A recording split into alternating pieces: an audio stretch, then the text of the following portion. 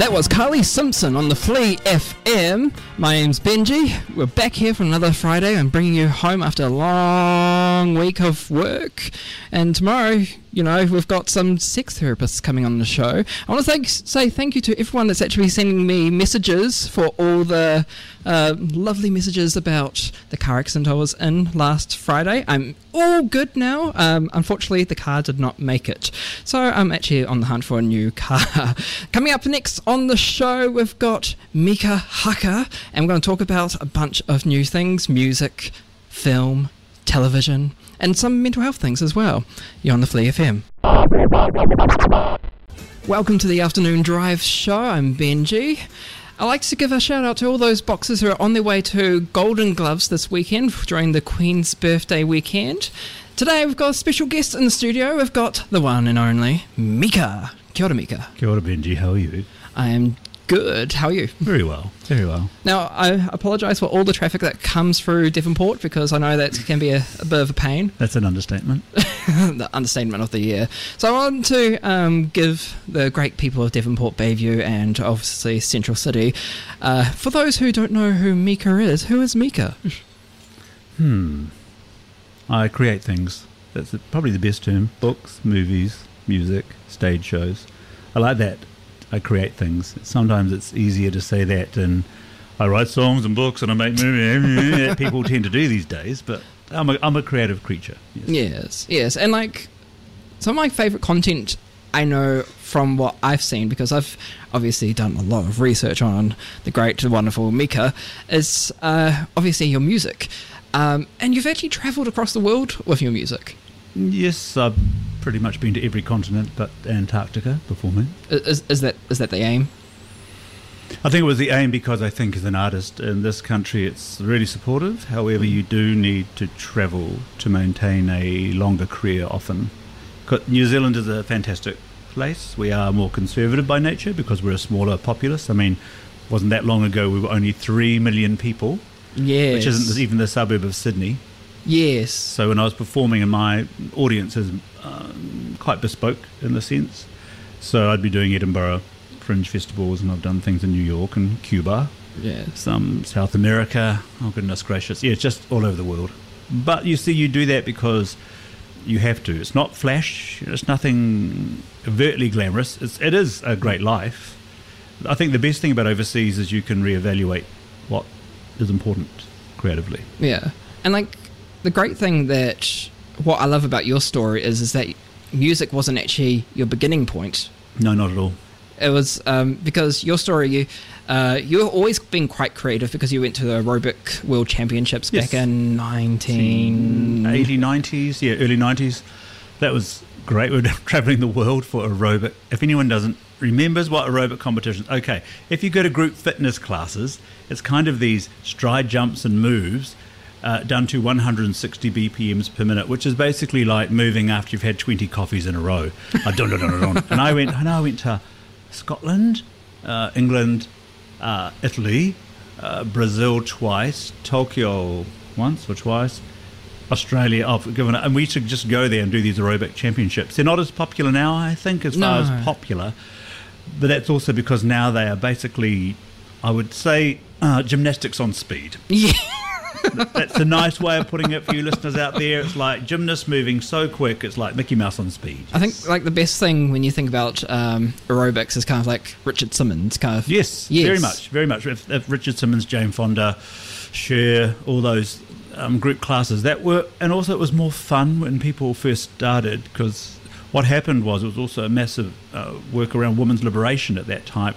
What happened, all these women started going to aerobic classes and meeting other women. And all of a sudden, if you have a look between 1982 and 86, I think it is, one of the largest divorce rates of women divorcing men in that period in history. Because it was kind of like the whole woman power at that time. Yeah, and not necessarily bad, because I had several women in my aerobics companies divorce their husbands. It's because they were growing as people. And building community. Yeah. And, like, we're men, we'll never know what women actually go through. What's interesting when a whole bunch of women get together and how... Because I was with them, because my team, I had lots of women in the team, and many of them, as I said, did separate from their partners, and I encouraged them to separate, not in a bad sense, but they were starting to go out and feeling alive, and they were getting fit and energized. And that is the best part of group fitness for me. Okay, we're going to come back and we're going to talk more about your music. Okay. But first, we're going to listen to one of your songs from one of your first albums, well, your first full studio albums, Portfolio. Oh, well, hit it. Yeah, hit it.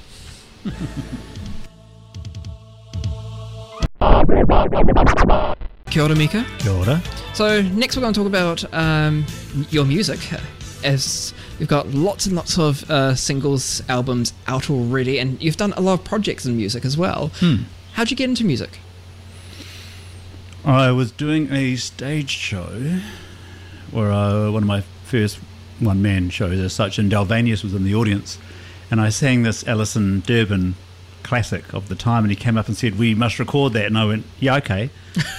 A few months later, I was with Warner Music. They signed me at Warner Music with the fabulous Jeremy Freeman and team, and then they released what was New Zealand's first gay single, which managed to get in the top 50 of the charts, which was quite a remarkable feat considering that of the theme. And the song was called I Have Loved Me a Man, and I think my point of difference is I wasn't wearing drag, so I was a man on the record cover, and then I was a man in the music video. The song got banned, which today you can't get a song banned, so that was quite a thing. But I was on billboards, I was everywhere, I was banned. It was clickbait at its finest, I would say, back then. But of course, back then, the number of men dying of AIDS and HIV, it was vital that we did as much as we could to raise those awareness, because at that point, gay law reform had just come into law, so it was no longer illegal to be a homosexual anymore. And gay I'm sorry, I laugh now. No. Like gay law reform came in 1986, but we didn't actually get the rights to for like law and human rights until 1992.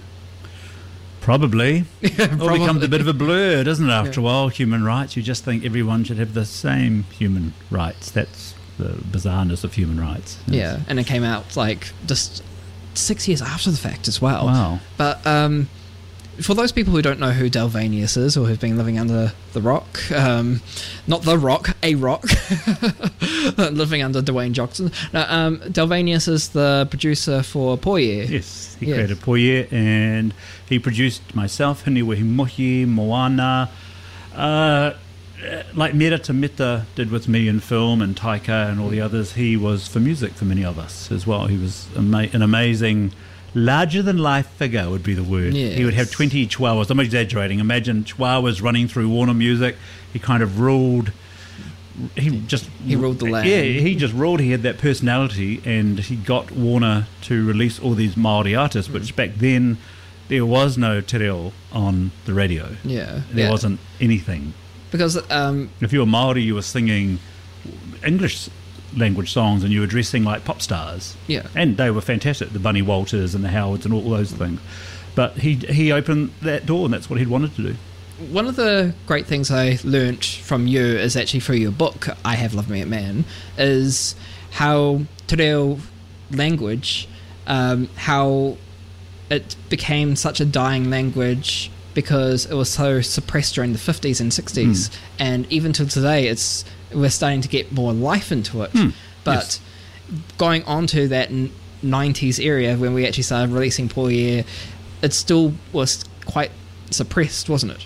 Yes, I would say that te reo Māori in all sorts of aspects, it's really this millennium that it's actually starting to become more natural, would be a nice term, rather than forced. Yeah. Of course, there are people who have a fear of any language, thinking that the whole nation's going to start speaking te reo Māori tomorrow. That's not going to happen. However, it is being revitalised. I like to use the word revitalised. So in all my te reo Māori music, I like to explore subjects that maybe other musicians might not. My big thing is working with people who don't have any te reo Māori at all. I'm talking about Māori who don't have any te reo Māori, and letting them have a go without the trauma. Because the problem, if you're very brown and someone starts speaking to you in te reo and you don't, you can't help but have that, I should be able to speak Māori, but I can't speak Māori. So all my work is about that. It's about that small percentage. 10% large group of Māori who don't speak te reo and have a whakamā, a shyness, an embarrassment about it. Yeah. There is also another thing. Anyone who can afford the time and the money to learn a language of any, generally has the financial resources to have that time, and many Māori who don't have that time because they need to be working or looking after whānau and family and things like that. Yes. With your music, your second studio album, you had Mika Haka, which is fully te reo songs. And you told me a while ago that this album was important to you because it was Māori people creating a Māori album. Yes. And just everything from step A to C was... Yes. Yeah. It was the first time I had the designers, the producers, everyone involved Māori, and it was interesting because there are always challenges when you try to work if it's just women or just LGBT or Māori. But however, I did it, and it was a project I'd always wanted to do. I've done so many albums in te reo Māori now. I don't know, 7 or something with other singers, etc. However, I like language. I've sung in French, I've sung in Spanish, I sing te reo. I think languages are quite beautiful in music. Yeah, and I've always seen how you have nice flow with the language as well, especially with Mika versus Fashion as well. That's my favourite, probably, Mika versus Fashion. So they were kind of, you say, haiku, a whakatauki mō te, they're like proverbs, but they're kind of like fashion music. Yes. You know how they say in fashion, in this season we'll be having clothes that flow with the wind, that give you the sense of independence. They're those kind of lyrics. That was my favourite album. Yeah. And with I Have Loved Me Man, you went to the top 50 in the charts. So with Mika versus Fashion, you got top 40 in the iTunes charts. Do you have a favourite song? A baby per se? Favourite song? I have several. Depends on the mood. I can... Gosh. Yes, I actually do have favourite songs if I think about it, because I still sing them. Coffee, of course, is my dance mix, which I'm sure we'll be getting sometime today, because if anyone knows Benji, he does tend to have coffee on rotate at periods of time. I'll put that on next then. Coffee is... Coffee's a fun song. I also they used it in the Sydney Opera House show I did... COVID has confused everyone's mind of time, but before COVID closed down the Sydney Opera House, and the original score set for Coffee, and maybe the listeners can have a listen and figure out what was so cute about the lyric in the chorus. Off you go. We're joined here with Mika. Just one of those things. I know, it's a Friday afternoon and everyone's sitting here drinking water. It's lovely. And for those people who don't know, we're actually in international... we're in international Pride Month, so I think Mika's kind of losing his head a bit. I'm doing Pride from the distance. Pride from the distance. That's actually him being screaming from the distance. Oh, you've got to have fun. It's radio, for goodness sake. And of course, what we're doing for World Pride Month is we've got Cosmopolitans all here in the studio, and that's probably what he was coughing on. Drink responsibly, ladies and gentlemen. So we're going to talk about next. Before we actually talk about your television career, something interesting that people might not know about is you actually played rugby in school. Yes. But just throw that in during Pride Week to let you all know I also played rugby. Mika also played rugby as well as War Frogs. War Frogs. Just to just prove your masculinity, I was a symbol for diversity, I think, at my school. The only Māori, the only... Back in the 70s? Back in the 70s, back in the decades. And also... you didn't. Let's start this again. You didn't do just rugby, but you did track and field. Is that right? Yes.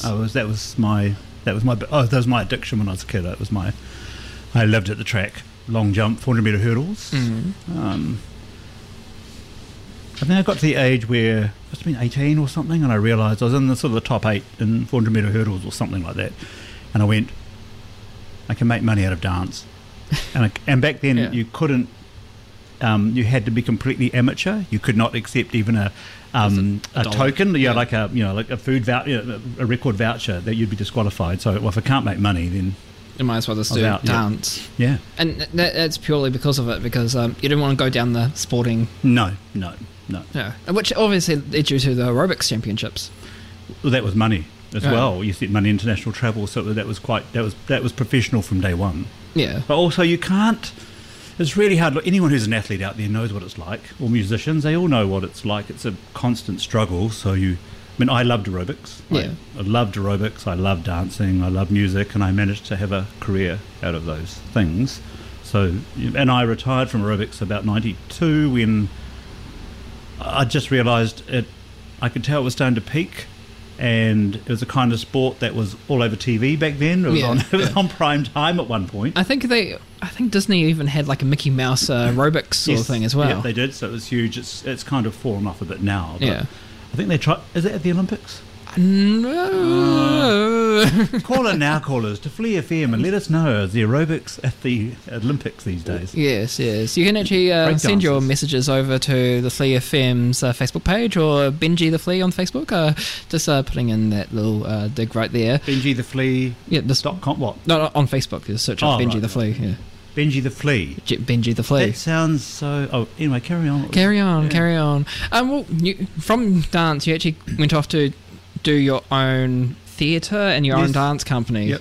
Mm-hmm. And teaching a lot of people. You had your own class as well. Yeah, I had my own program at AUT for several years. I've had companies, breakdance companies, disco companies, modern Māori dance companies that I took around. Oh my gosh, all sorts. I absolutely love dance. I still do today.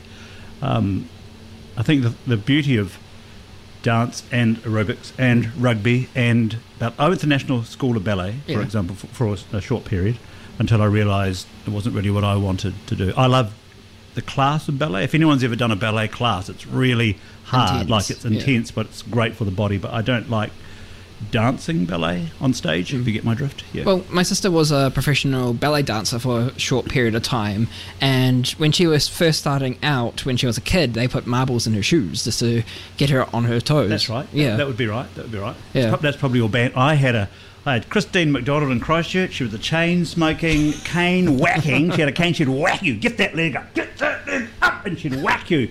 And smoking and not blowing the smoke directly in your face while you're doing a développé out to second. Then you start coughing, and she'd go, "Oh, stop that! Sort yourself out. Get your leg up. Get tougher." Yeah, where's Christine these days? That's the kind of ballet. That's why ballet's not popular anymore. You need a few more Christine McDonalds in there. Yes, and have this scar tissue that's coming off your feet and legs and whatnot. We'll talk about television, your television career next when we come back from the break. But the next song that I've requested is probably one of my favourites. Is your very first one that you released is "I Have Loved Me a Man." That was what the song that we spoke about before with Delvanius. Yes, so Delvanius produced "I Have Loved Me a Man" back in the late 80s. We're still trying to figure out the exact date. And this is my first single released with Modern Music. Mika, I have loved me a man.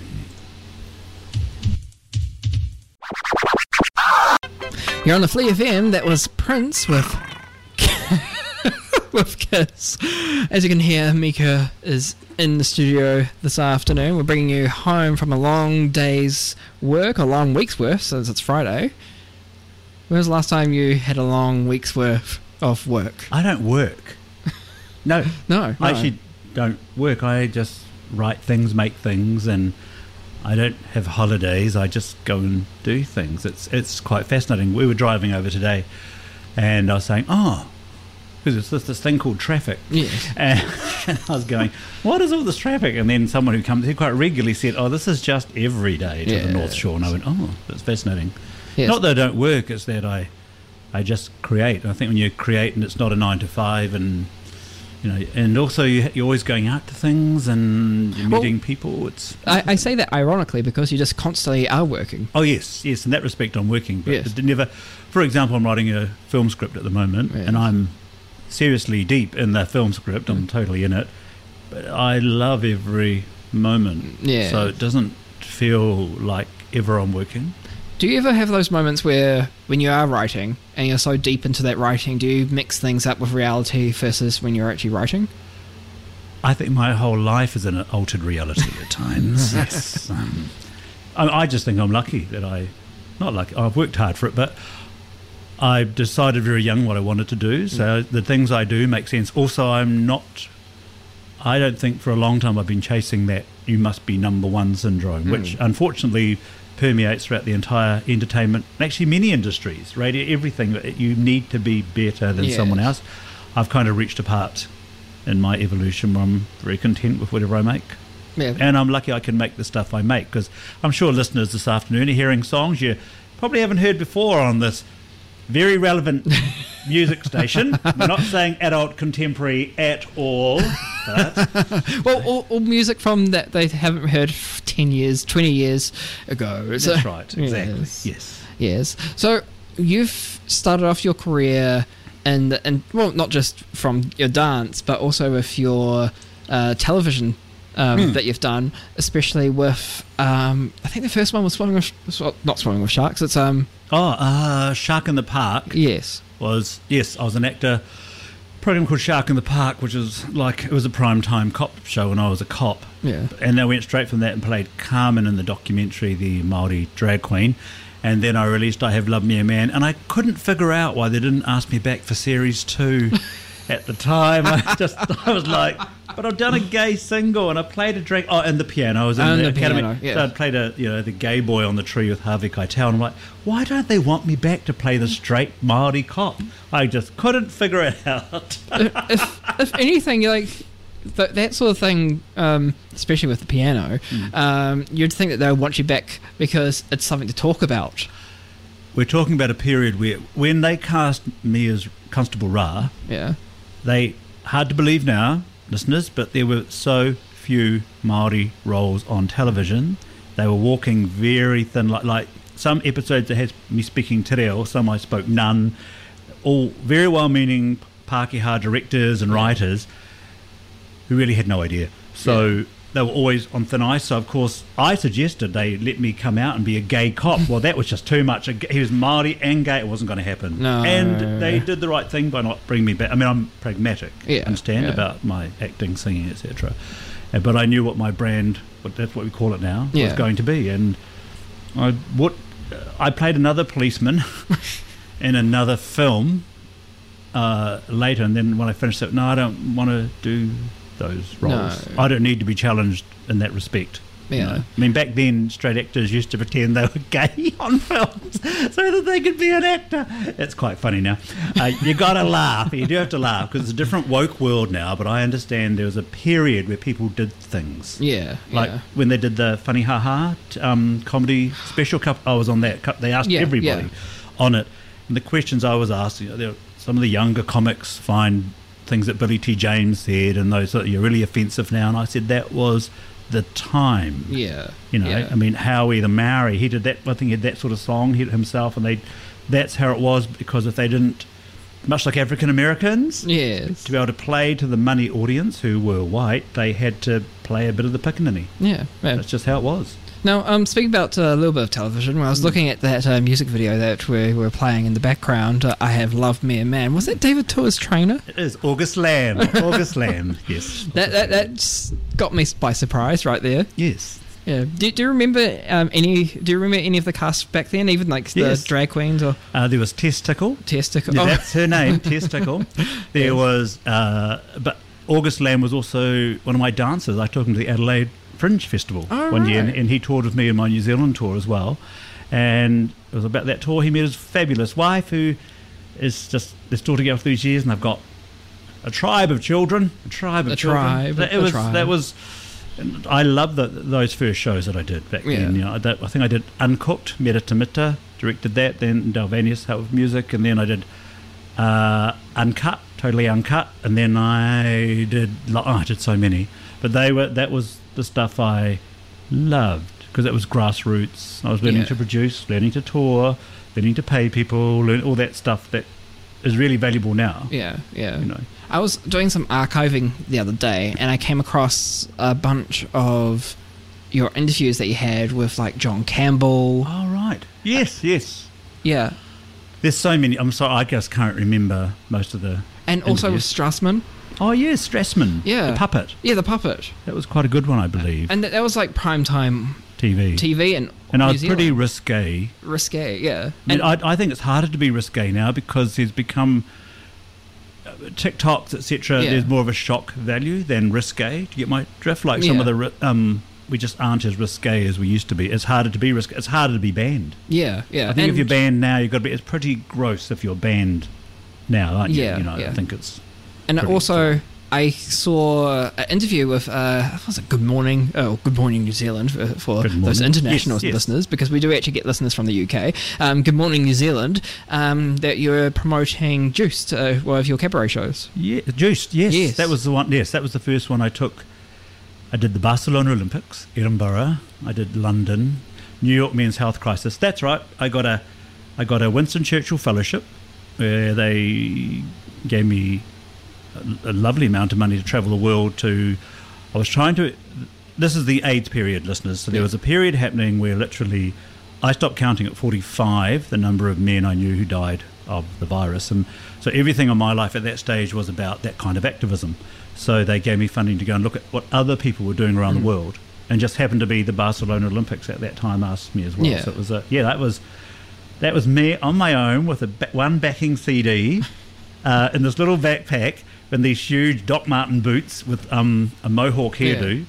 I think Elton John had been on before me in Barcelona, and I'm out the back going, what the heck do you do after Elton John's been on? You know, me and my backing tape and a mohawk hairdo. But that was the time. That was the last time I got nervous. I don't get nervous on stage. And it's not the first time you did stuff with Elton John, because you performed in 1998 and what was it? It was in London, in the London. Royal Albert Hall in London, and you were playing Titi Ahiwai, That's right. your opera version of Opera it. version, and yes. then was it like before you was Elton John as well? He was definitely before me. I remember that because I saw him. I can't remember. Was it Kylie?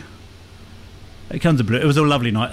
Ian Yes. McKellen, he was running the event. And not a lot of people know this, but that was actually televised on TV3. Yes. Very good. See, today, listeners, we have the official Mika archivist, I believe, in the studio called Benji the Flea. It is fascinating how people often remember things. But you see, as an artist, that is your job. Yes. Like, I know that Barbara Streisand said it once. She said it's not the song, it's how you connected with the song or the TV program or the comedy show. So, yeah, that's our job. If you think what my job is to engage. Not always entertain, but engage. Fast forward to more modern times. Is that very poorly said? Fast forward to the noughties in the 2000s. Yeah. You started doing a lot more of your television work. Yes, I had my own two TV series. Yes, 2 TV series and my own Rugby World Cup TV special. Yes, and just to name a couple, we got the Tamika show. Just Mika Live. Mika Live. And then Rugby World Cup. In 2011. The Aroha Mardi Gras. Yeah, right. Aroha Mardi Gras, which is one of my favourite shows. Free show, I think what was it, 15,000 people arrived at the waterfront. And I'm still hoping one day that we can actually see more of that. Will you be planning on doing another show like that one day? Maybe not. I'm probably I had the opportunity to do another Mika's TV series. I think something happened. I just wanted to do something more in the film world now. Yeah. And one last TV series that is still quite regulated through Māori television is Matika. Yes. No? Yes. Yeah, that's my health stuff. So I had Car Life, Car TV, Matika. They're all my health entertainment programs that I was running when I was in one of my charities. Yeah. That I was doing free exercise in schools. Yeah.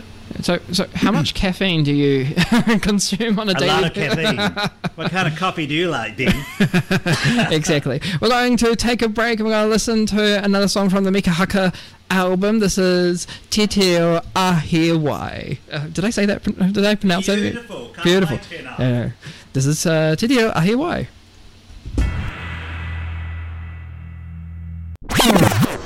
8 minutes past 5, you're here on the Flea FM. There was Adam Lambert never close our eyes. I was trying to actually look at the computer because the microphone's in the way so I can actually see. We've got Mika in the studio. I am, yes. Yes, you're here, right here. So you've been part of a lot of mental health organisations and you've created your own charities and done a lot of work. How'd you get started in that? I first wrote my first work about suicide in the 80s when I was in the Māori theatre company, Te O Whakaari, and we weren't allowed to do it because you couldn't talk about suicide. Hard to believe now, but you couldn't talk about it then. And then, of course, when AIDS came along and dozens of people were taking their lives because it was just horrible deaths for so many people. And that's how we got interested. And then, of course, in this new millennium, we've noticed the amount of young rangatahi who are self-harming. I've used the word self-harming a bit more now in my new way of thinking rather than suicide prevention. Just, it's a easier thing for me to grasp onto. There isn't any solution around suicide. This much we know. And the thing what I've learned, Suicide Assist, which Lifeline do these fantastic courses that I did. And the biggest advice I can give to anyone, so a parent with a young child, teen, whatever, and you start getting those gridlock angst where you can't agree, sometimes you've just got to be quiet and let the young one talk. Yes. Just let them talk. And if they can talk things out, sometimes that's more helpful. Here's a good example. I've told you, I just did something today, and they say that's good. What you need to do now is blah, blah, blah. So they're always building you, so you're never good enough. We have to be careful. And we've got access to so much information, right? That doesn't mean we know any more. Yes. Now, it's amazing how you're talking about, instead of saying suicide prevention, you're talking more about self-harming. Yes. It's... One, suicide is such a big, heavy word, and it's a very important thing to say, but it's also, that's the end result in the journey when they actually go through that whole mental health struggles.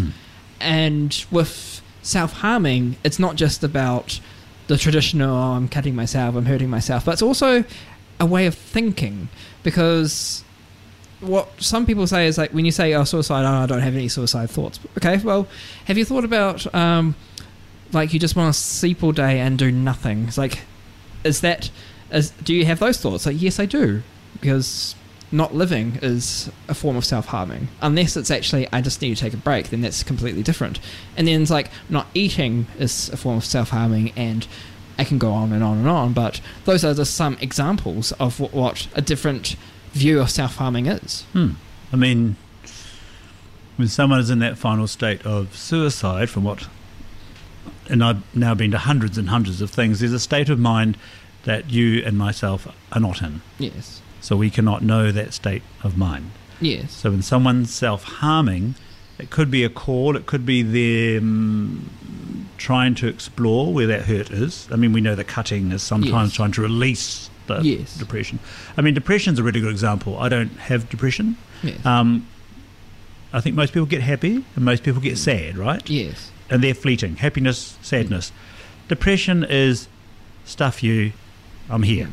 And that's also debilitating. And so depression can compound. It's quite a Western thing, of course, depression as well, oddly enough. And sadness doesn't actually equal depression. No, not at all. No. Not at all. And this is I remember when I was giving a lecture at one of the universities, and one of the young students said, how do you deal with depression? I said, well, I don't have depression.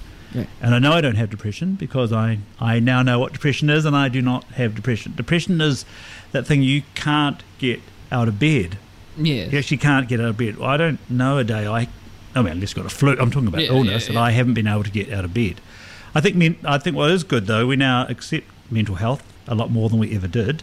Like if someone has a mental issue, we can now talk about it without having solutions. And the sad thing is about this is that even because I'm very glad, very lucky to have a really, really good GP, and everyone should be feeling comfortable that they should be able to talk to their GP, a medical professional, or even their friends and family. I still hear stories that GPs people will go to their GPs and say, hey, I'm depressed, I don't know what to do, and the GP saying, don't look depressed. Yes, I have heard those as well. And, of course, we have to do this. If you do know anyone who has those thoughts and you're LGBT, for example, we have Outline, which you can just go online. There's also Youth Line for young people, and they text because, of course, a lot of young people don't want to talk, they want to text. Yes. There's Samaritans, there is Lifeline, there are services out there. However, one thing I have learned is it's easy to say there's a helpline, but then you're still talking to a stranger and you can still feel vulnerable. So it's trying to find that person you can talk to, medical professional, friend. But here's a really good one. I have a series online called the Aroha Project, which was my self-harm prevention web series. And one of the best stories is one of the young Westie blokes. Said he was out one night and there was this guy crying on the street. His girlfriend had left him, and he just sat there with him because he'd been to these courses with from Lifeline. Just sat there with him and said, "It's all right. We'll just sit here." Sometimes, especially blokes, guys, we just have to be quiet. Don't always say, "Oh, what we got to do? We should just say, oh yeah, and just sit there." Because sometimes just sitting with someone is enough. Also, just to add to that with the whole Outline, is that Outline has a text service now as well. So that's a new added feature that they actually only brought out this year. So that's a nice. But yeah, I've watched your Aroha Project series, and it's one of the best things I've seen in ways of mental health. Because it's not just as easy to access, you can actually go onto YouTube and actually watch it all over the place. But it's also with rangatahi, everyday people, LGBT, you can reflect and relate to it. And it's one of the best things if I'm going through, this person's going through, and I'm not alone, sort of thing. I think everything I do in the charities I create or work with, like my new one is a QPOC, which for those out there is queer people of colour. So it's anyone who's LGBT or thinks differently, spectrum, we're not talking, and allies. So I have Pākehā straight people in our organisation sometimes because we've become more omnicultural. And omnicultural is that ability to be in communities. For example, boxing. You could have a 68-year-old nice white lady sitting beside a 13-year-old kid from Manurewa screaming for the same poot, right? This is where audiences are. So, we don't get, it definitely vows we don't have age, race, gender being a thing. A thing. Yes, exactly. We're going to take a break now, but next Mika song we're going to play is from Mika Fizz Fashion. Good. I hope it's uplifting after that conversation. For heaven's sake. Oh, smiley, happy stuff. Happy stuff now. Happy. Oh, we could go. If we go smiley, happy, we can go. Living on Rose. No, I was thinking more Dress to Express. That's too heavy. Just do that one. Okay, well, I'll do Aroha Love. You're on the Flea FM.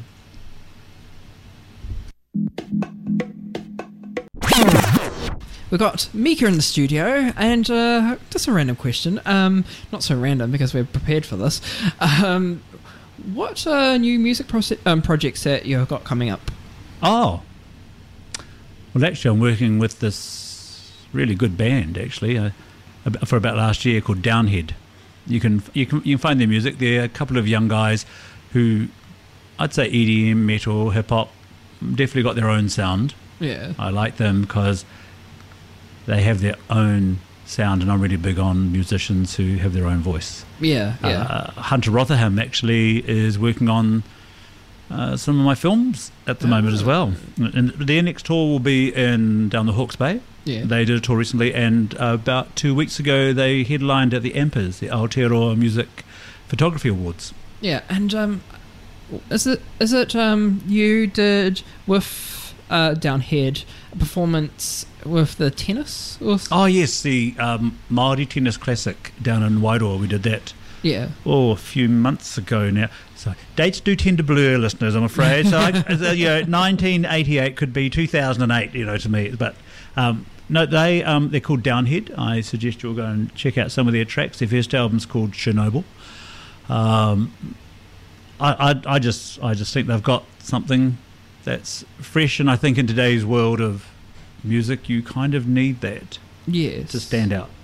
Yeah, and I have listened to their music as well, and I've had the honour to listen to like a little preview of what's coming out later in the future. Yes, on which your you're movies. not talking about right now. I think We're very not good. I know that. Watch out, listeners. He does that. He's got a mouth like he's got a mouth like a clickbait newspaper.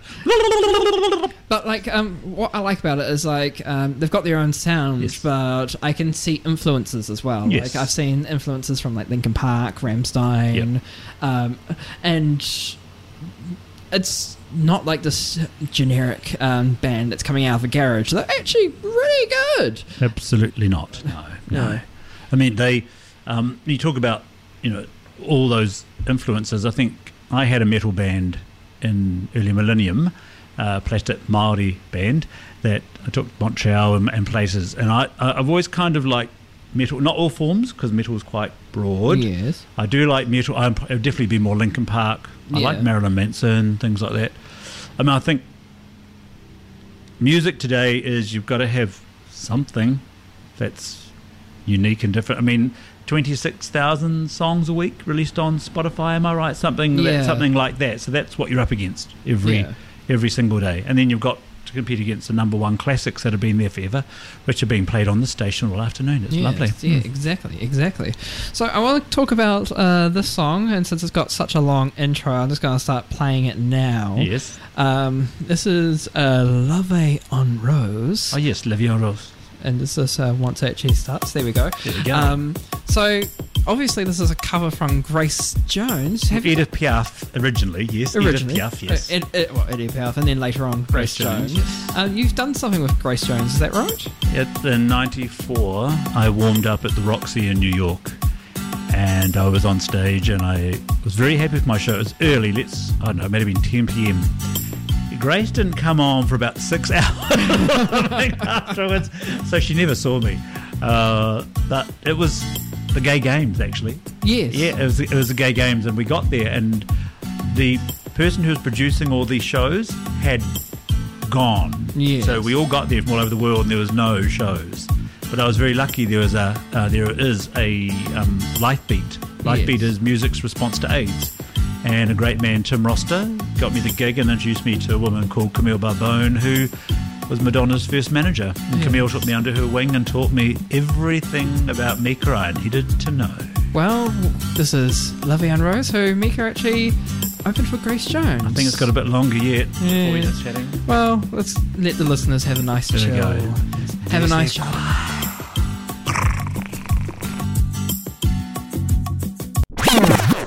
You're on the Flea FM. That was Heart with Barracuda. Blooming flowers on the floor. Someone just dropped some flowers. It's hilarious. Oh, flowers, yeah. So, you've got this. You've been working on this project for such a long time, and it was released in 2020. Yeah, 2020. This is what we're talking about. Is the short film Girl. So, Girl is the short film about Carmen, New Zealand's infamous Māori drag queen from the 1970s, which is being released worldwide, streaming on the 1st of July. So, Girl, it's spelt G-U-R-L, because in the old-fashioned days, the gays would go, "Hey, girl," like that, girl. And it's a short film. It's about one night when Carmen met a very famous former All Black, and they became lovers for a night. Now tell me, who is that famous All Black name? Yeah, good luck. You're not going to get the name on there. No, it's never going to happen. No, tell us now, who is this person? Where do they live? No, Carmen and I are from very old school where we don't kiss and tell. No. Well, I think it's not just like you and Carmen, but like it's genuinely it's almost unwritten gay law. You don't out someone else out. You're joking, aren't you? No. We're vicious, evil people. There's nothing nice about gay. Good Lord. Well, I think too that Carmen and some of us, just a bit old-fashioned, some things should stay with you. It's just that simple. It's everyone in your life has people who should just stay with you. Also, the man concerned was never homophobic, didn't do anything anti-gay, that sort of thing. So there's no reason. And they went on to get married, of course, had children. There'll be grandchildren. They don't need that. It's just not important. So, I had the pleasure of actually watching this at the New Zealand International Film Festival during the COVID times, where for the briefest moment, we were out of lockdown for the briefest moment. We got to see a bunch of lovely short films. Of course, your short film got the loudest reaction of the cackles and laughter and the hoary laughter in the audience. Yep. And it's just like such a surreal moment to see your film on the big screen. You got the audience award. Yes. And you got a lot more awards because the film is being overseas. Yeah, I've got to the film festival I wanted to, and the distributors. I think won about 8 or 10 awards. Best actor for Jay Te Wake, best the soundtrack I wrote won the New York City Independent Film Festival award for best soundtrack. Lots of awards. I think I've achieved what I wanted to as I prepare to make the feature film, which is now definitely in the pipes and happening. However, COVID stopped everything, hasn't it, for the last few years? No one's done anything, so now we're just coming alive now. Yeah. And one of the most amazing things is that you see this film going into the most randomest of places, like randomest countries like Brazil, obviously the States, somewhere in the UK, and it's great to get our stories out there across the world. Yes. It is, again, much like music, highly competitive today to get into things. So I'm very happy with where Girl has gone and is still going. And the best part is I've had at least 10 film festivals or groups message me wanting the film, which is really, really nice, because often when you make things, you're hustling them out there to get sold or get brought, and they weren't. So I'm really happy in that respect. The other thing with the soundtrack is I'm not singing on the soundtrack. I wrote the songs, and I purposely got other performers in, because whilst I'm in the film as well, I wanted to really explore other singers. I mean, Jackie Clark is singing on it. Jay's on it. Regan Taylor, who's in the... Oh my gosh, sorry, Regan. There's a whole bunch of those, Māori volcanic type bands. He's one of those bands. Alan Jansen, of course, who made How Bizarre. He produced it. Mark Dennison and Penny Dodd both did the musical arrangements. So we had 25 musicians and singers in recording the album. And I remember Penny Dodd, who does a lot of APO stuff. Yes, that right? she was probably best known for a long time for being Miss Christmas in the Park. Yes. She did all the music forever for Christmas. She doesn't do it now. And Mark came along. I think she was working on another musical at the time, and Mark Dennison came in. Yeah. And he took over, and he brought a whole nother level to it. I mean, what they can do that I can't is they score. Yeah. So Penny, when I worked with the APO, scored all my songs with 79-piece orchestra. So every piece has a piece of sheet music she has to score. It's such, I don't know how they do it. It's a certain brain, this genius brain of music that I can't do. And you've got that long relationship with Penny, because you've done Switch Bar, Salon Beaker. Yes. You've done APO at Altair Square, at the Altair Theatre. It's now called the Dame Kitty Takanawa Theatre at the Altair Centre. And did you do something in one of the churches? Oh, yes.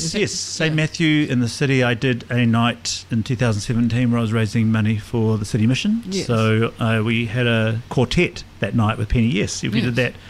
And Michael Knapp did the production design, and I think we raised about $5,000 or more for Auckland City Mission. Yeah, Auckland City Mission. And I got Sanitarium to bring in so much Weet-Bix. They'll be happy for weeks when they brought all the Weet-Bix in. So Sanitarium. Yeah, it was. I mean, I'm kind of like that. If I get into something, I get really into it. I mean, I went and saw the CEO of Sanitarium, said what I was doing, and I went straight to the CEO of Sanitarium and said, I'm doing this thing, can I have some food? And I think New Zealanders are pretty generous, really, overall. Yeah. I think we are a pretty generous lot. It's unfortunate there are so many people who are rough sleepers now in this city that we live in. That's more an indication, I think, of mental health services and the welfare system. It's unfortunate that there isn't a place that people can feel safe. I mean, look, right now it's thunderously rain out there. There are people in Auckland City right now who'll be darting under bus stops and will get drenched wet. Well, we have to help them. Yes, exactly. And that's our role. I mean, for heaven's sake, we're able-bodied. We can do things, and that is kind of your job as a human, I believe, but not everybody thinks that, of course, but that's okay. We're going to go to a break. We've got Frankie Stevens. And we actually might play E.T. Wah later as well from Brady. Brady Petty. Brady Petty. But when we come back, we're going to talk about the Carmen feature film that you're currently working on. We shall talk about that briefly, yes. Briefly, because you just spoke about just before, so we're going to just do a little briefly. This is Shake It Up, Baby.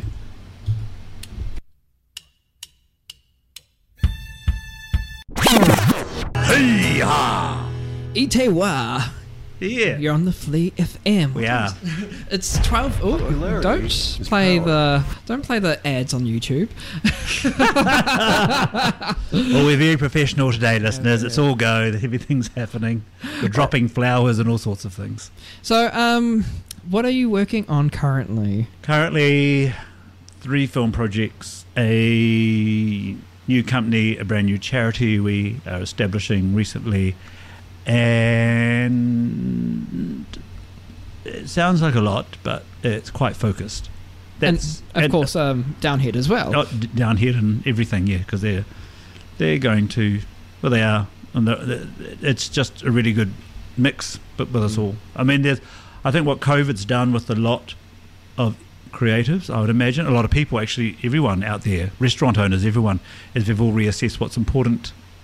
Exactly. And there's things I can't be bothered doing anymore because I can't see how it enrich me, how it will enrich myself, what I want to do, how it enriches the people around me. I think I have noticed too when I go to some places I used to go, there's even, and we're getting back to what we call normality a bit now, but there's always a part of us that remembers that time. Yes. So yeah.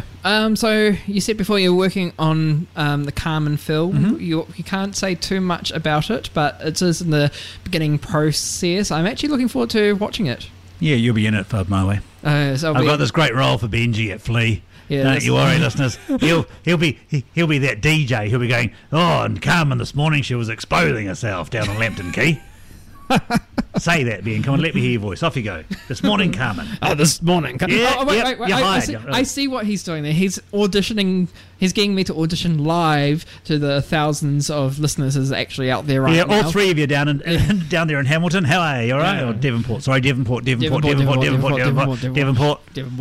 Yes. I want to say this again. I want to say thank you to Mika for coming into the studio. I hope you had a good time here. I had a wonderful time in your deluxe studio here with the coffee machine and the Volkswagen.